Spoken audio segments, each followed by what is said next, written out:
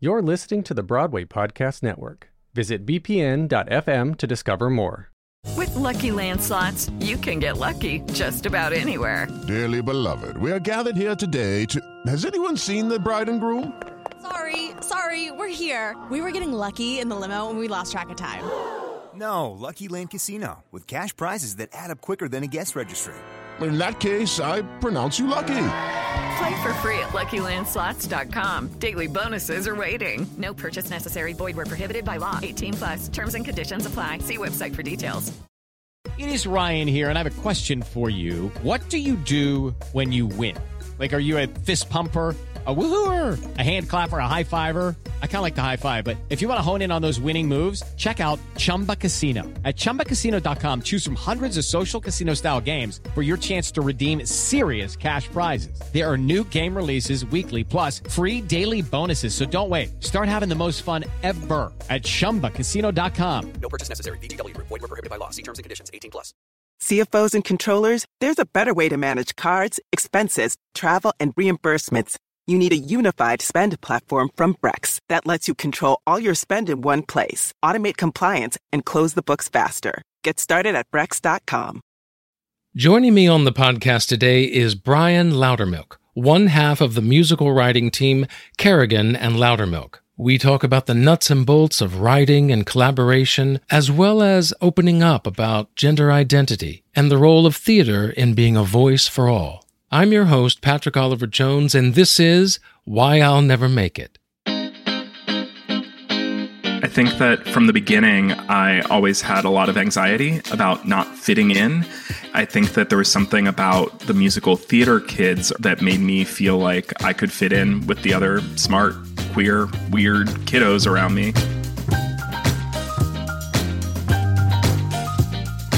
Well, thank you and welcome to Why I'll Never Make It, a weekly podcast featuring conversations with creatives on the realities of a career in the performing arts. To join the monthly newsletter as well as take part in the Season 4 podcast survey, go to the website, whyillnevermakeit.com. I am so happy to be bringing on the third composer of the season. First, there was Georgia Stitt, then Andrew Lippa, and today, Brian Lowdermilk, a contemporary composer of off-Broadway musicals like The Mad Ones, Henry and Mudge, and The Woman Upstairs, all with lyricist Kate Kerrigan. As a team, they've both won the Larson Award as well as a Dramatists Guild Fellowship. And individually, Brian has received the Alan Menken Award and the Richard Rogers Award for written with librettist Marcus Stevens. The Amazing Adventures of Dr. Wonderful and Her Dog was with Lauren Gunderson and was commissioned and produced by the Kennedy Center.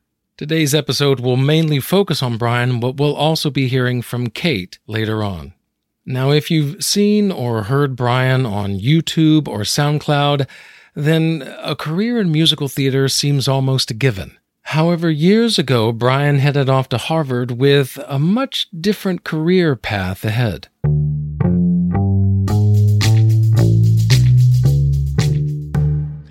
So one thing that I love about your story is that you weren't always on track to becoming a composer. You were actually accepted into Harvard, and I think we're going into math. And so what started this path or change of direction into composing? Oh gosh, I can't imagine that anyone truly, when they're young, really knows that they want to be a musical theater composer. But for me, it happened gradually. I loved both math and music. Growing up, I first fell in love with songs by being around really extraordinary performers when I was, in middle school and elementary school. I grew up with Josh Young, who ended up going on to be nominated for a Tony Award. And so I remember sitting there thinking, oh my gosh, this guy has the most incredible voice. And he did. And I sort of found my way over to the piano so that I could figure out how to be in the room with people who were talented and who made me feel like I belonged. And I also really liked math. I really liked the sense of structure and organization. I loved that everything could be rationed out. I loved seeing the mathematical patterns in the structure of the music of Merrily We Roll Along. And so math just seemed really obvious. I got into Harvard, which was a really big deal for my family. My dad was the first person in his family to go to college, and it was a really big deal. I was not expecting to get into Harvard. It just kind of happened. I got rejected from like the University of Michigan's music program. Like, it was just one of those weird things. I got into Harvard and couldn't figure out really how to say no. And once I was there, it also just felt like this enormous amount of privilege to be able to go to Harvard, and then very odd to leave. But during that first semester that I was there, I began, because this like passion for theater was growing inside of me, I began reaching out to musical theater composers I admired in New York and sort of saying, what would you recommend? Like, how does one go about having a career in musical theater? And they all sort of said the same thing, which is that, oh, you should be very wealthy. That's one of the best things, because no one's going to pay you any money for it for a very long time. And I thought, oh no, I'm not very wealthy. How's that going to work? And I guess I got this idea into my head that if I was going to have to figure it out, I'd better start figuring it out soon. And so I moved down to New York at the end of my freshman year, and I started working for one of those composers or interning. And I just started to get my feet wet and started to find my way around. I think that from the beginning, I always had a lot of anxiety about not fitting in. And I think that there was something about the musical theater kids around me growing up that made me feel like I could fit in with the other smart, queer, weird kiddos around me. And I felt really safe in theater, and I felt really safe behind a piano. And so I just started working my butt off, and just kept working from the time I moved to New York at 19. I just started working pretty single-mindedly towards figuring out how to make a life for myself as a musical theater songwriter. Now, many actors and artists pick up their lives and move to New York with dreams like you had. So it's a pretty big step for all of us. But for you left Harvard. And as you said, that's very prestigious and an honor. So how hard was it for you to leave that opportunity behind? It was challenging. My mother had a lot of trouble with it. She was really upset about that. I didn't talk to her for a good long while. And and I felt like an enormous weight and baggage. I also felt like I knew that I needed to have that weight and baggage. I had this enormous fear that I wasn't going to do what I wanted to do. I wasn't going to be able to find a way to be in the rooms I wanted to be in. And so I gave myself this unbelievable weight. It was really hard when I talk to kids now who are trying to make these enormous life decisions at that age. I'm often giving them the advice that I never took, which is slow down, don't rush. There's nowhere you're trying to get to. There's nothing like there's no hurry at all. And around the same time, I started writing a piece about a high school girl who doesn't want to go to the Ivy League college she's accepted to, and who is struggling with a lot of anxiety. And and that piece ended up becoming The Mad Ones, and ended up being the first big piece that Kate and I ended up writing together, and a piece that's traveled with me for a long time. You had mentioned that you found a home in theater. That was something that you hadn't been able to find elsewhere. And so writing music was almost cathartic, or maybe a way to get out your own ideas and things you were working through. I wish that were true. I think, unfortunately, I fell into the narrative of being able to work your way out or through of something, that very American idea of, well, if you just work hard enough, if you just don't sleep very much, if you just, do another draft, if you just keep powering through. I used to not sleep at all. I was starting to sell my songs on the internet before I was 20. Kate and I had our first commission when I was 21. Kate and I have been writing together for almost 20 years now, and I'm 37. So it all came very fast for me. I had this conversation with the late extraordinary Michael Friedman a few years ago, where we kind of compared the different ways we got into writing. And he was actually making fun of a musical he didn't know I had written that came into him when he was working in a literary department. And it's an absurd piece that I wrote when I was, 16. And he was astonished to realize he was talking to the person who had written that god-awful piece. And he... and I was astonished to discover that he didn't write his first song until he was 25. And I think that there is something amazing about the fact that there are some people who, like Michael did, were able to just kind of observe the world around him and take it all in. And then when you're ready to sit down and begin, it all comes out as this perfectly formed authorial voice. For me, that was not the case. I had to write hundreds of songs before I wrote one that was any good. What you said about Michael's impression of one of those first pieces that you wrote, criticism is kind of a part of what we all do. And it's, I know many actors who don't read reviews because they take them too personally. However, we as actors are only presenting the work of others, whereas writers like yourself, you're doing something that you personally created. How do you handle criticism in that respect? I think criticism in theater is actually pretty broken. There's an amazing new publication coming out, I believe in the fall, that's led by Julia Jordan and Sarah Rule, that's going to be called 3 Views on Theater. And it's specifically, the tagline is, "Theater speaks in many voices. It's time for criticism to do the same." And so the idea is to have critics from inside and outside of theater, to have other theater artists critiquing the work, which I think is so valuable. The number of voices we hear from is kind of pitiful, and the agendas they have are questionable sometimes. So I'm really excited for the ways that, people are dreaming of platforms like what they do at the New York Times Book Review, the fact that authors review other authors' work. I think that, some of these musicals and plays, they can take a decade to develop. And I think that, there's something to be said for people who have an awareness of a body of work and an awareness of the depth of the art form to come in and to be able to take a piece and not just look at the merits of what your one evening of the theater is, but of how that piece adds to the canon, how that piece is in conversation with other pieces. So I have hope for the ways that people are going to say, no, thank you. I think that there are other models of how we share and expand upon work to audiences. Yeah, because I think the ideal of a reviewer is that they're that bridge between the artistic, in the weeds side of it to the audience who's fairly unknowledgeable of the history or maybe the work that goes into creating. And so I think that ideal of the reviewer standing between the two and introducing both to each other, I think is laudable. But you're right. I also think the industry itself places way too much weight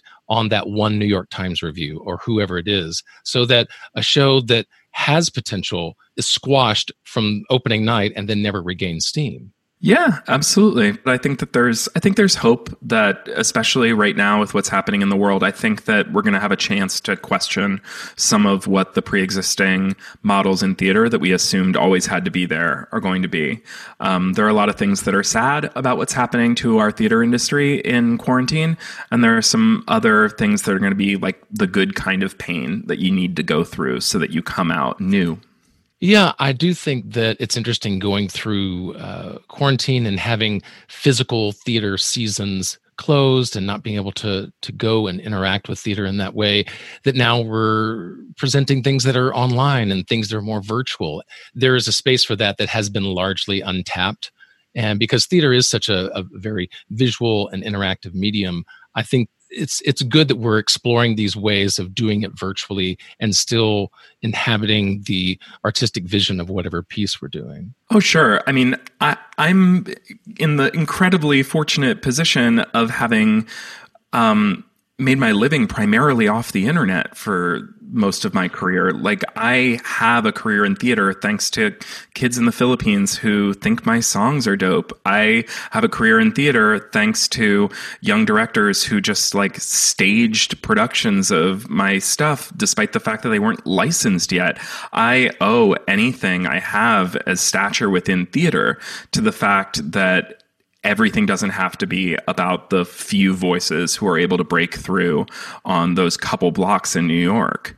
So I of course feel very optimistic about what might happen. And as someone who's like feeling profoundly anti-capitalist these days, I can't help but just like root for a complete reimagining of how the finances of shows work, how criticism works, and how we get to the new voices that we so dearly need to hear.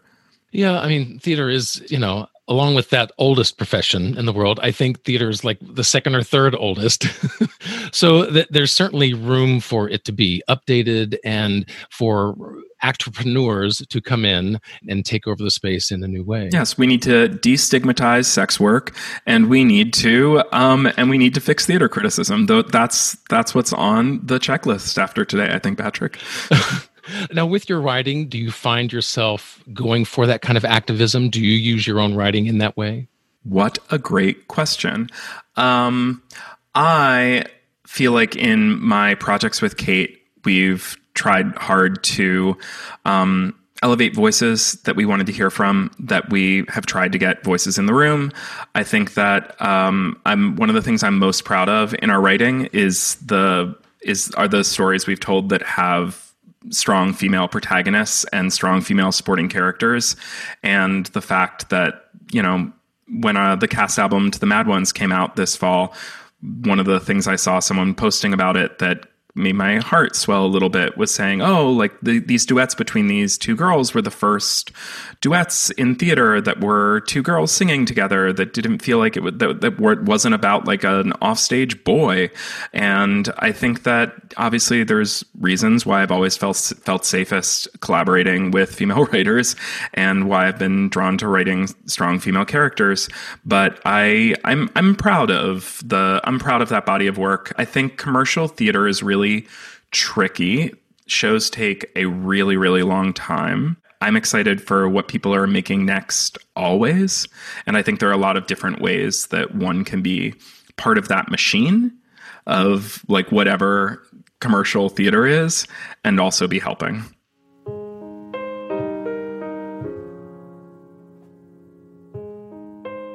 Now, for the most part, Kerrigan and Lowdermilk have not been a part of that big commercial machine. They have charted a very unique and artistic path all to themselves. But they have certainly found success, in large part due to the internet. Their very first album, Our First Mistake, charted at #1 on the iTunes singer-songwriter chart, and their YouTube channel has videos that have been viewed over 9 million times. Brian also started a YouTube series called From B, all about traveling and writing songs in real time. And Kate is an award-winning librettist and lyricist, with plays that have been developed at Page 73, Primary Stages, and Chautauqua Theater Company.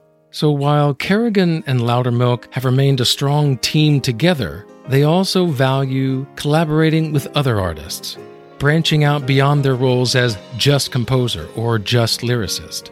So I sat down with both Brian and Kate separately to talk about their long history together since childhood. Well, so Kate and I have been best friends since middle school. It's just unimaginable. We have a lot of shared tastes, which I think is incredibly important for a collaboration. First and foremost, if anyone out there is thinking about writing with someone, highly recommend. And one of the greatest gifts you can give yourself is to find someone who has coordinating tastes with you. I mean, Brian and I have a shared history in that we both grew up in the same theater community, and we had a lot of the same reference points and the same productions that we could even talk about as kids, which is an interesting kind of shared history. But it is nice to be able to find something that you both agree on. There's definitely things that I like that Brian doesn't like, but when we're working together, we're looking towards those reference points that are kind of interconnected and the things that we both believe are good. It's something that, like, when I teach a writing workshop, I sit down at the beginning of that workshop and I say, okay, what are all the things that we as a collective agree on? What do we think makes good storytelling? What do we think we hold this up to a standard that all of us agree to, and we all think this is positive? And it's not just about having it, it's about being able to name it and being able to work with another person to establish and then grow a philosophy that you're building. We've also proved that our collaboration and friendship can weather enormous changes in identity, geography, and lifestyle over the years. I'm polyamorous and married in my romantic life, and I feel like Kate and I sort of have like a similar partnership where we're committed to each other, and we also acknowledge that having new interesting voices in our work will inspire us and only make us stronger. We're always like kind of bringing in things from outside, and I feel like my identity as a theater writer shifts constantly. In one project, I can recognize the thing I can most do in the room is to be really structurally minded. In another, I can find that the best thing I can do is step back and write the music. And in other times, I take a step forward in lyrics. But I think that also comes from having a long-term collaboration with Kate where, you know, sometimes it's the two of us. Sometimes we've done now like 3 pieces with the playwright, the extraordinary playwright, Lauren Gunderson. And, you know, it's different every time, and it should be.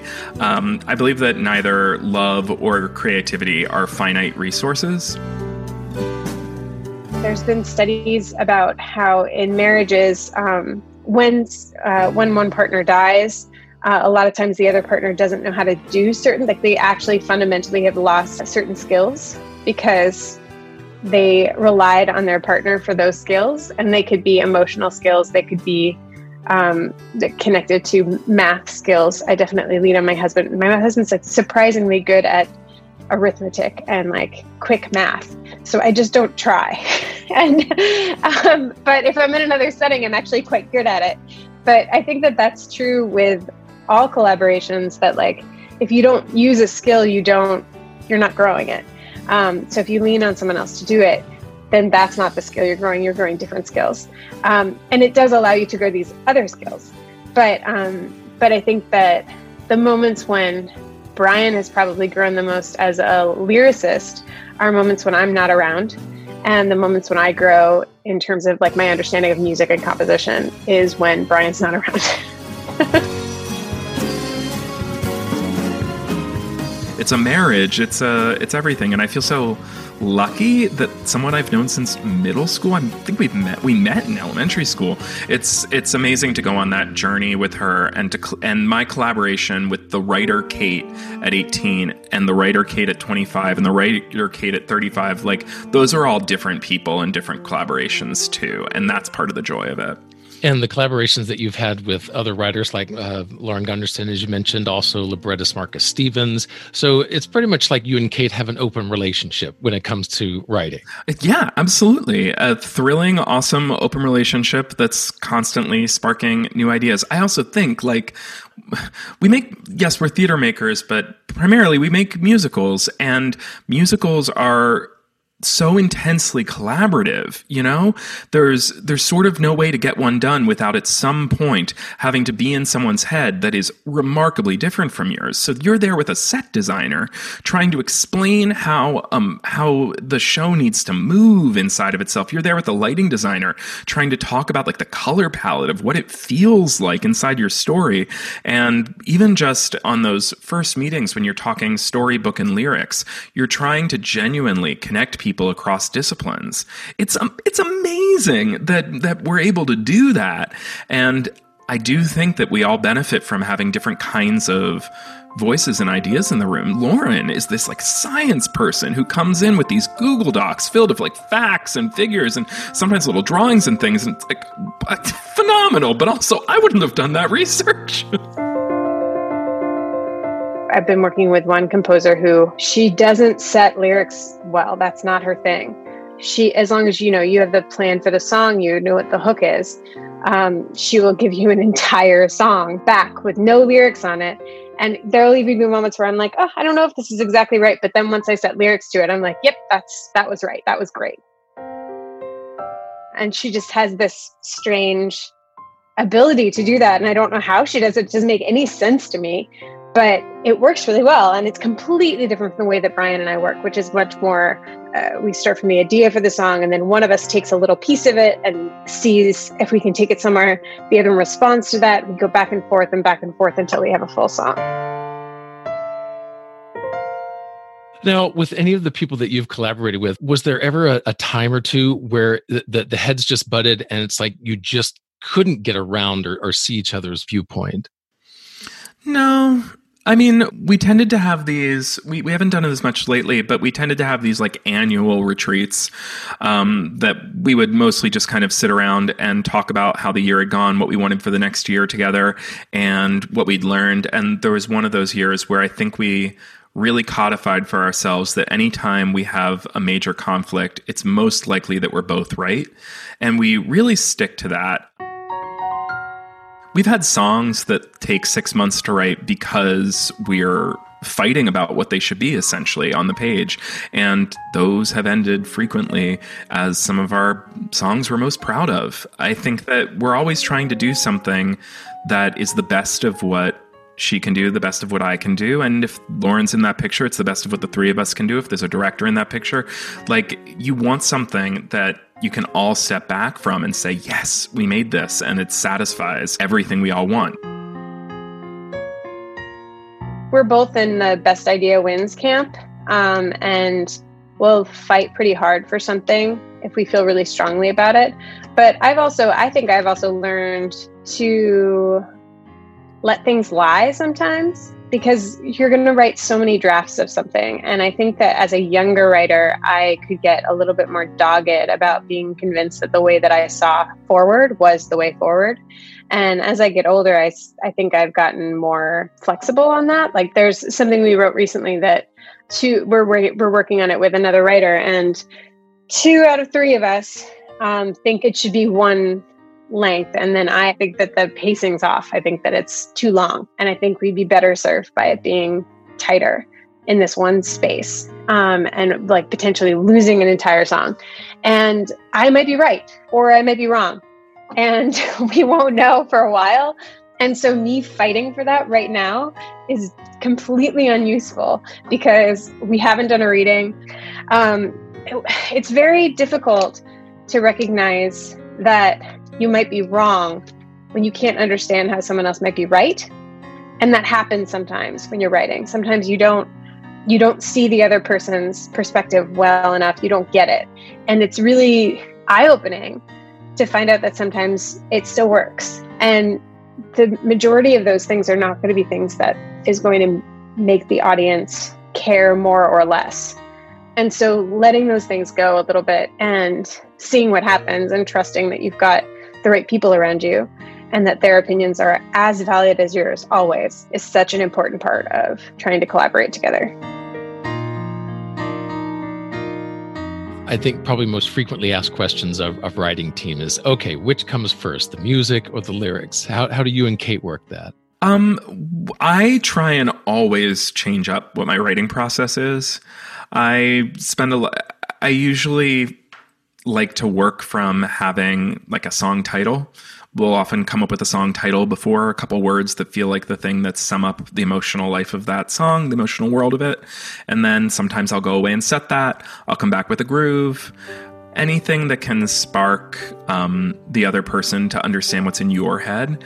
And that little dance of trying to show someone without going too far. Kate will write, a little stanza, and then I'll write something based on that, and then we go back and forth. The only time we ever do like completely music first or completely lyric first is if we're in a hurry.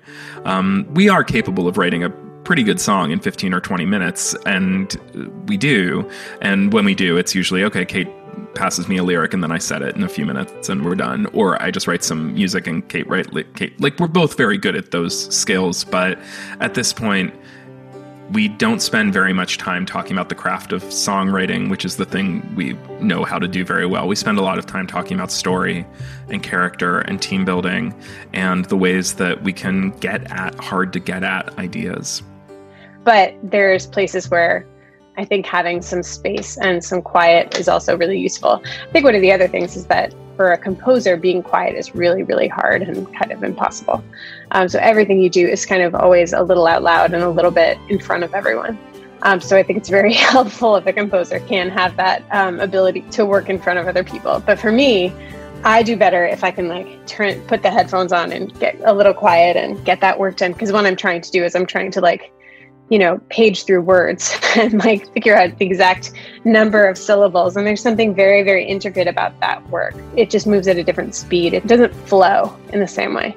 Yeah, I had composer Georgia Stitt on earlier this year, and she mentioned something I'd never thought of, but she has those 4 or 5, I guess, archetypes of melodies or ways that she writes and finds them, and she can just write something within those confines, and then as she works on it, it becomes something else. Do you kind of have those go-tos when you're first writing music? No, I actually, well, first off, I'm obsessed with Georgia Stitt. Georgia Stitt's amazing. And the fact that I love her as a songwriter is a fraction of the things I love about her. The community organizing that she does with Maestra, she's just such an extraordinary human. That's all about Georgia. And so if you haven't listened to Georgia's new album, it's amazing. It sounds like it was written in the past couple weeks. All of the songs are so deeply relevant. So there's a big plug for Georgia's album. She's incredible. What was the question? So I get so bored, Patrick. I really, really do. That might have been what happened with math, is I just got bored. But I'm someone who the second I find myself sitting down and playing the same chord I played before, I'm out. But I'm always I learned to play the guitar a couple years ago because I get bored at the piano. I was traveling for a year and a half at some point with no access to a piano. And so that really changed up my writing process. I've had scores that I was you know what? I have to go back and write these melodies by hand. I need to do this the old school way. And I find that it keeps me on my toes and it keeps me from repeating myself. It might make other people frustrated because they're write another song right away with me. But I just all of the artists who I most respect and emulate, no one wants to repeat themselves over and over again. Brian is somebody who's always learning and always growing and always looking for the better way to do something, which can sometimes lead to us going a roundabout way to find the better way. And I'm there is a path over this way that's pretty simple that we could just take. But it is really exciting that there's always that look for what hasn't been done. Is there a more efficient way? Is there a new idea that hasn't been discovered? And I'm sure that you were kind of leaning on past composers. Are there ones that, like George, are there other ones that inspire you, that you kind of took your own inspiration from? Yeah, I mean, I'm a Janine Testori addict. I'll take any Janine Tesori I can get in all forms. I think she's extraordinary. I grew up on Sondheim shows like everyone else. The only piece of advice he ever gave me in my career was that I was misspelling my last name. He told me that there was supposed to be an umlaut, and the crazy thing about it is that I'm certain he was right. It's unbelievable to have the confidence to tell someone they're spelling their own name right. And also, I immediately was yeah, for sure, Steve, you're definitely correct. I'm sure now. So I've been spelling my name wrong forever. Yeah, Janine is incredible. I'm really thrilled that Michael R. Jackson's show just won the Pulitzer. That's absolutely thrilling. He's incredible. I love all kinds of people who are making things in theater. And do you see yourself as one of those people to be looked up to? Oh, does anyone see themselves as someone to be looked up to? Well, I think at this point, Stephen Sondheim realizes, okay, I've inspired enough people. I get it. Yeah. I feel like I'm someone who is exceptional at crafting a certain kind of melody. And that's something that I put my 100,000 hours into. And I know how to do that. And I know how to do it well. And at this point, I'm more interested in what I can use those skills for. I'm excited by some of the community organizing I've been doing and the queer sing-alongs I've been hosting in Philly. I'm excited about I'm proud of what New Musical Theater has done. And I'm proud of, news I can't announce yet about like the ways that the Mad Ones is going to be made available for folks to do in their homes, and I think it'll be the first musical completely licensed digitally. So that's really exciting. And I think that there are a lot of little writers who, for some reason, really, really gravitated towards Kate and my songs and became writers themselves. I'm really proud of that. I'm really, really proud of that. I think that's really exciting. And I think that it turns out if you tell a certain kind of story and you kind of look at certain kinds of characters and say, these are worthwhile characters to turn a lens on, these are experiences worth writing about, people will be grateful for them. So within that odd little universe I've existed in internet musical theater, I think that the work I've done matters, and I'm really, really grateful for it. And if anyone out there made a video to any of my songs and did something with it, like, I see you, I saw you, like, you're the thing that keeps me going and keeps me trying to get big old weirdo musicals produced by commercial producers. I'm not good with words, but that's nothing new. Still, I have to try to explain what I want to do with you. With you. Run away with me. Let me be your ride out of town. Let me be the place that you hide. We can make our lives on the go. Run away with me. Texas in the summer is cool. We'll be on the road like Jack Kerouac. Looking back, Sam, you're ready. Let's go anywhere. Get the car packed and throw me the key. Run away with me. Well, now I want to turn the lens a bit more personal. And you identify as a queer, gender non-conforming musical theater writer, and your pronouns of choice are she and her and they and them. Why are these designations important to you?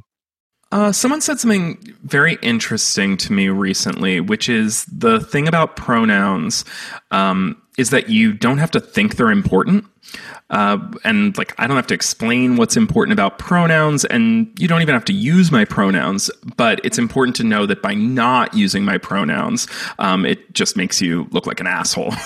And that's like, I think sort of the most important thing that one can take away from it. I don't know that I can explain I don't know that I can explain what gender dysphoria is.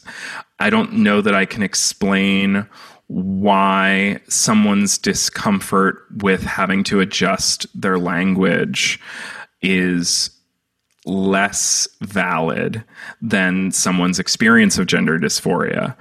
But I can say that a great thing to do for people who have those kinds of questions is to ask someone who's not trans about that.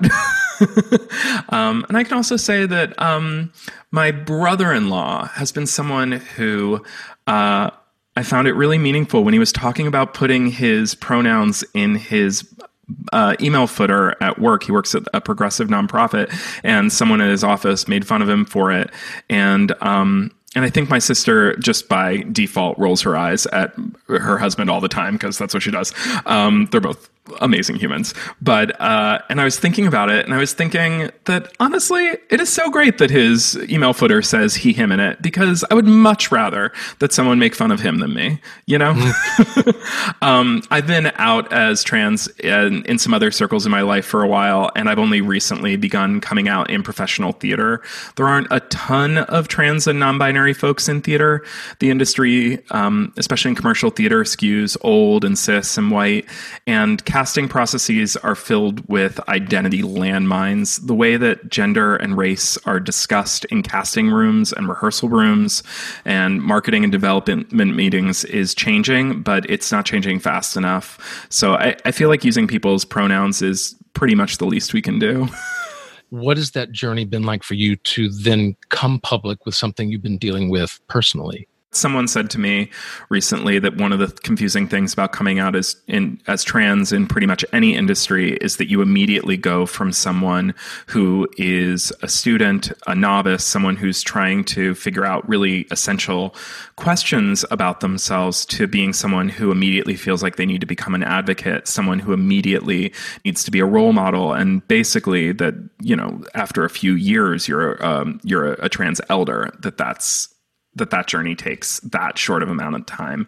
And yeah, that's been really overwhelming. And also it's felt meaningful. And I hope that people seeing me as out, and if people want to make fun of me, like, I'd rather it come on me than like a 20-year-old actor who's coming into the room for the first time.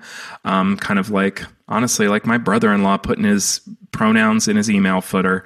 Like, I really would like for theater to be safer in a lot of different ways. I'd like it to be safer in terms of mental health. I'd like it to be safer in terms of like financial stability for people who work in theater. I'd like it to be safer for people of color, and I'd like it to be safer for women and for a whole list of people.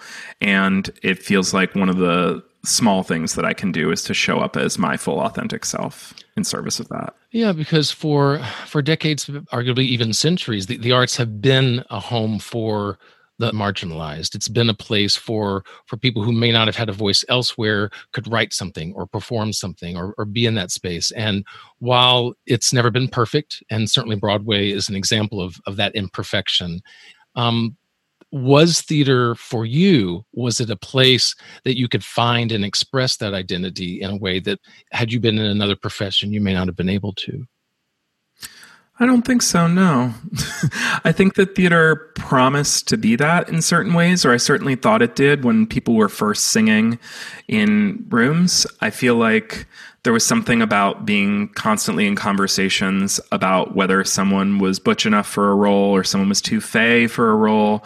I think that talking openly about whether actresses are too fat for a role and body image, I think it's been a really, really long time since theater ever felt genuinely safe for me. I don't think I've been on a project in 4 or 5 years where an actor hasn't dropped out sometime during the process for either a health or a mental health reason. And I think that's pretty common. The thing that we're doing is not an essential service, but it is a deep reason as to why we are here. Like, one of the things that society is built to do is to allow us to create art that engages and shows us a mirror of our society. And we can't do that unless people feel truly safe to show up to work.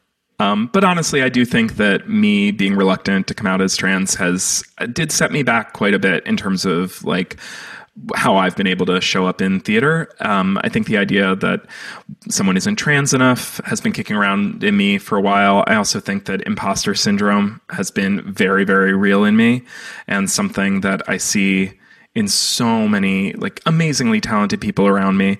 I don't know why that's so endemic, or why we're so bad at making artists feel good about the things we're doing. That's not the job of criticism, to pat you on the back and say good job. But at the same time, there's part of me that wants to pat my hand on the shoulder of every single human who made a play this year and say, good job, you made a play. Think of all the things you could have done instead, and you made a play. You know, would that be so bad to just really let everyone feel appreciated? So yeah. I absolutely agree with you. But as you were saying that, it made me think of the larger question. And this is something I don't necessarily have an answer to, but it's certainly something that I'm seeing as I go to shows more, as I talk with writers and creators like yourself. There's obviously a balance because sometimes the color, the gender, even the size, all these physical characteristics matter in a particular role. And then other times it doesn't matter. It could go to anyone.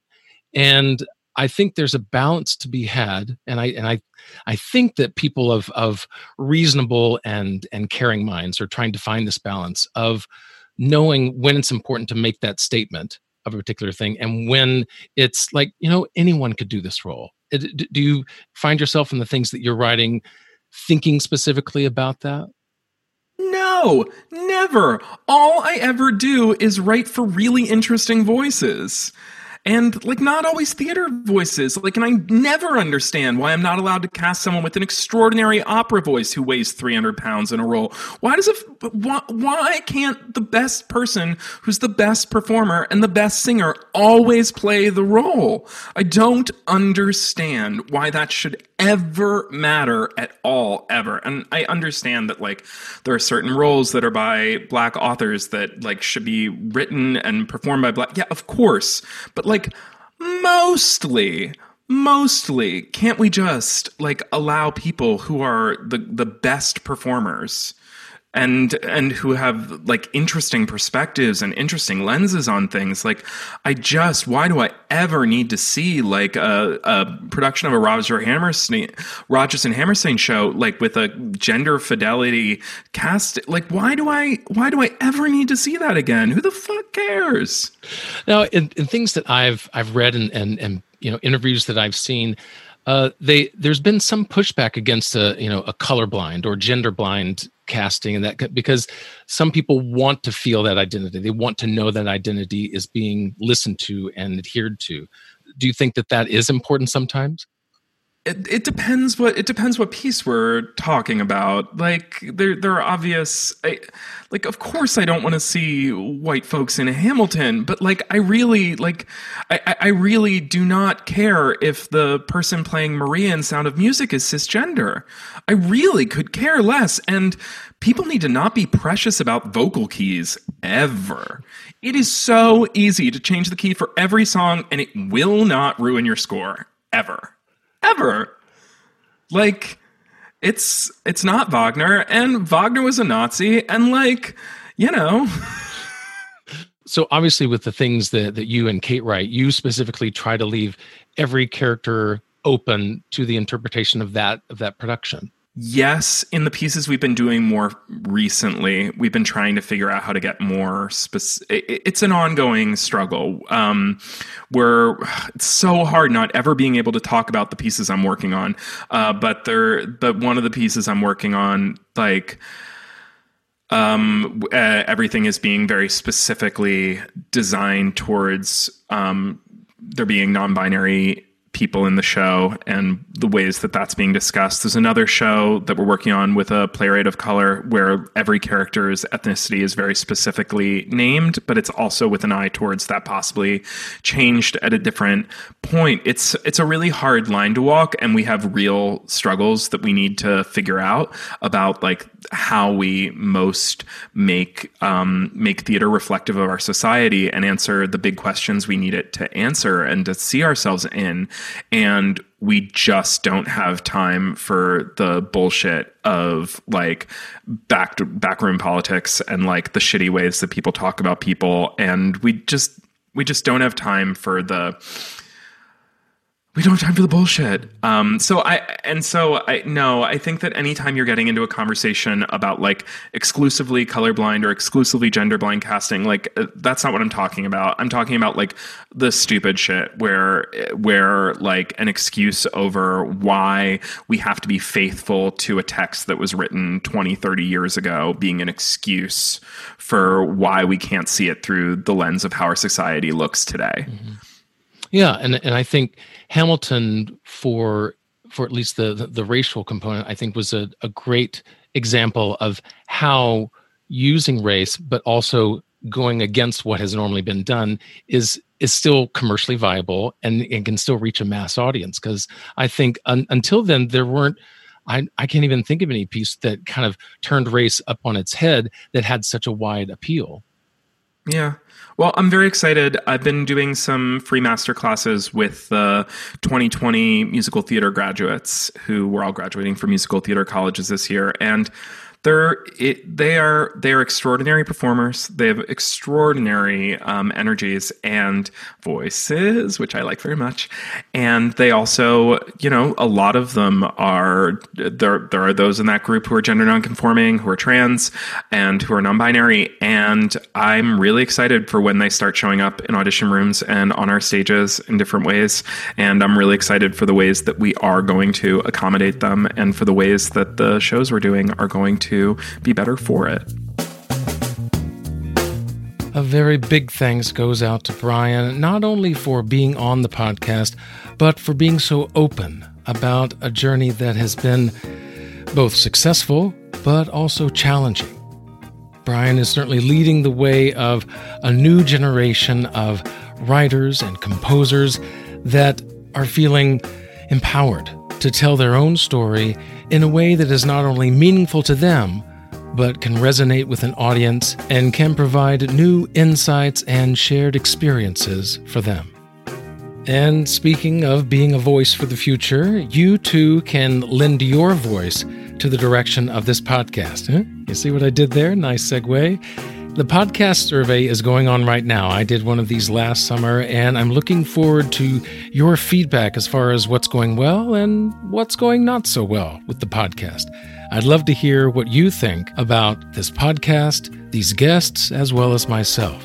You can find that survey at whyillnevermakeit.com. Well, that does it for this episode, but stay tuned for my further conversation with Brian as we go through those final 5 questions. I'm ending the podcast today with another snippet from my conversation with Kate Kerrigan. I'm your host, Patrick Oliver Jones, reminding you that the reasons for not making it may seem arbitrary and frustrating, but the reasons to keep on going are even more numerous and rewarding. Let's get together next time as we talk more about why I'll never make it. Brian's an incredible storyteller.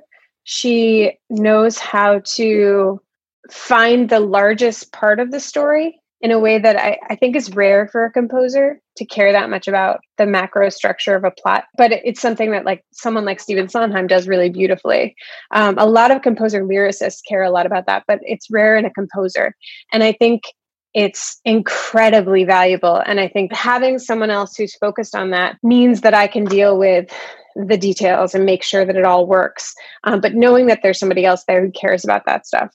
The other thing is that Brian writes extraordinary melodies, and it's really catchy and really beautiful. We both have an element of being a chameleon. We're both able to mimic other people's voices, but I think in a way that is not just actual imitation, which I think makes us a good fit for each other. And we talk about both of those things at the same time.